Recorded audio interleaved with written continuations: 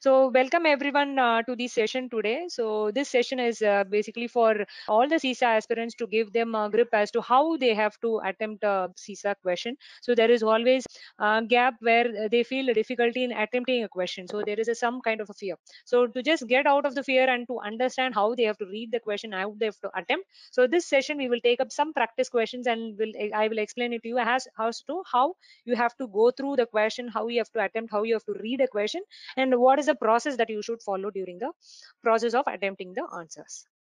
Yeah, so to give a brief introduction about me, I am Ashwini Srinath. So I had been into finance background. I am a chartered accountant and I have been into the field for 11 years. So post which the last 3 years I found interest for information security, and I had been quite interactive with CISA aspirants after me clearing CISA, and I had been a trainer with Infosec for past one year.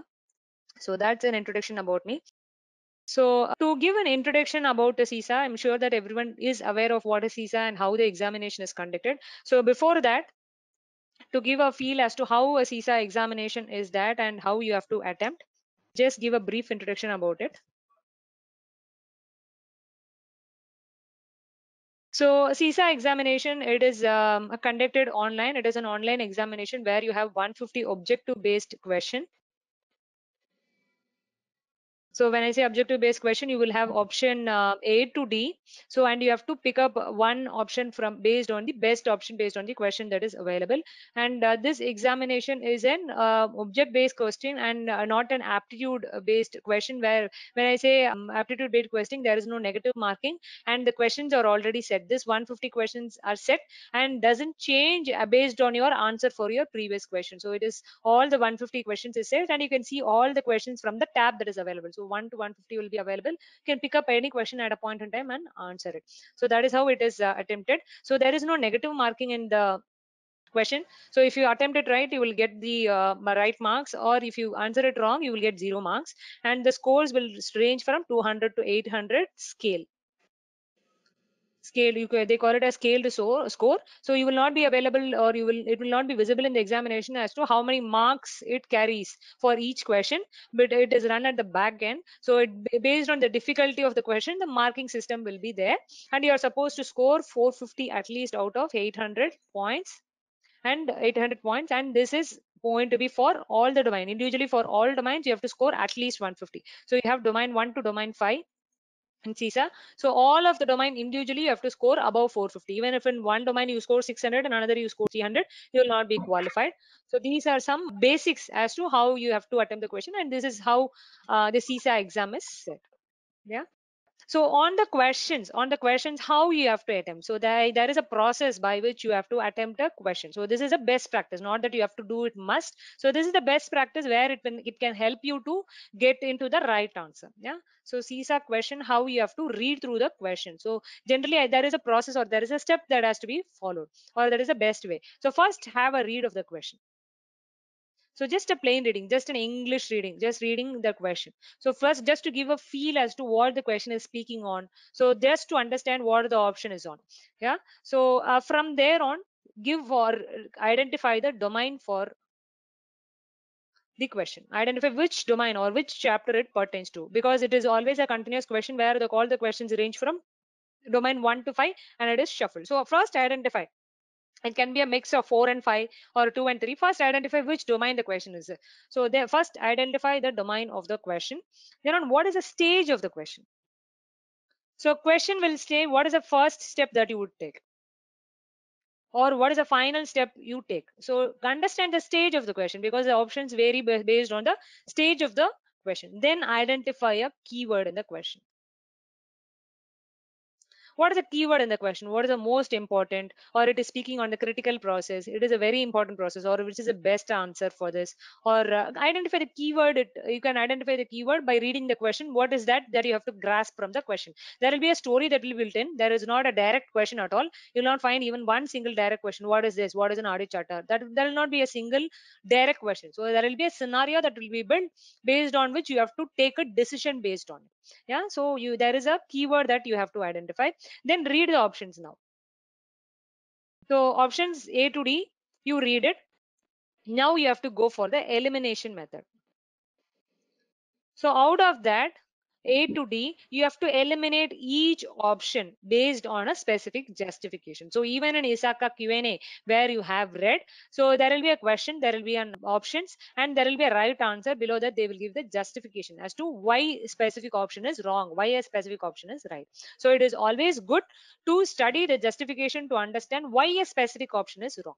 So first, now read the options, then you justify yourself as to this option is not wrong because of so and so reason. This option is not wrong because of so and so reasons. So eliminate that, then finalize on two options. So there will be a thin line of difference between two options, then finalize on the first right option. So follow this process for each question. Some question will find it very easy, even though the question is very easy. Follow this step, so it will help you, because when you write in the examination, it'll be more of an tensed state. So where you can the option or the possibility of going wrong is very high, because of your pressurized scenario. In the first 150 or 30 questions will be in a very different mindset. So always have this process when you attempt the question. So this is the process that I generally suggest for my students to follow this process diligently for each of the questions. So this 150 questions and 4 hours, it is enough to make all these steps and do the options in the examination. Yeah.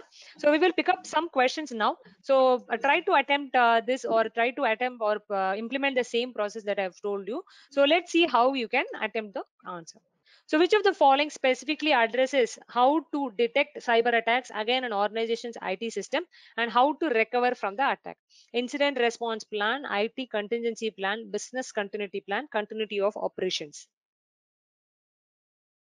So the question on detecting the cyber attack against an organization's IT systems and how to recover from the attack. Though this is relating to incident response plan. So incident response plan is that you react to the incident and find a solution for it. So that is relating to incident response plan. You are more related, or you are more concerned about the incident that is happening. It is not IT contingency plan. IT contingency plan is that what if something happens, what is a step that I can take now? That is what is called as a contingency. Contingency is that there is a reasonable assurance, there something can happen, or may happen, or may not happen. So if it happens, what I am supposed to do now? That is IT contingency plan. Business continuity plan: after a disaster, what are the important process, or what are the critical businesses that needs to be continued even at the time of a disaster? That is business continuity plan. Continuity of operations plan is that continuing an operations at an alternate site for at least 30 days till that it is back to operations. So that is related to continuity of operations plan. So here it addresses specifically on how to detect a cyber attack, how to find an incident against the organization, and how to recover from the attack. So how to get a solution from the incident. So it relates to incident response plan. So you have to justify, or you have to answer as to why B, C, and D is wrong.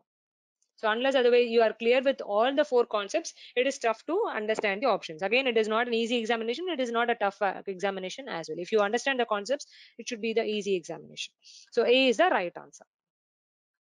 So moving to the next question, to address the organization's disaster recovery requirements, backup intervals should not exceed the service level objective, recovery time objective, recovery point objective, maximum tolerable outage. So the question relates to backup intervals should not exceed the recovery point objective. It relates on backup principles, which relates to data loss. So it relates to C option, recovery point objective.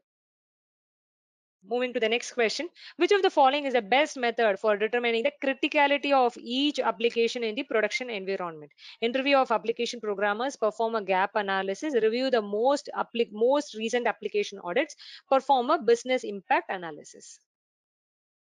So D is the right answer on business impact analysis. What is that you do as part of business impact analysis? You identify what are the processes that are involved in the organization, how each process is important for the organization, which is critical, which is vital, which is sensitive, which is non-sensitive.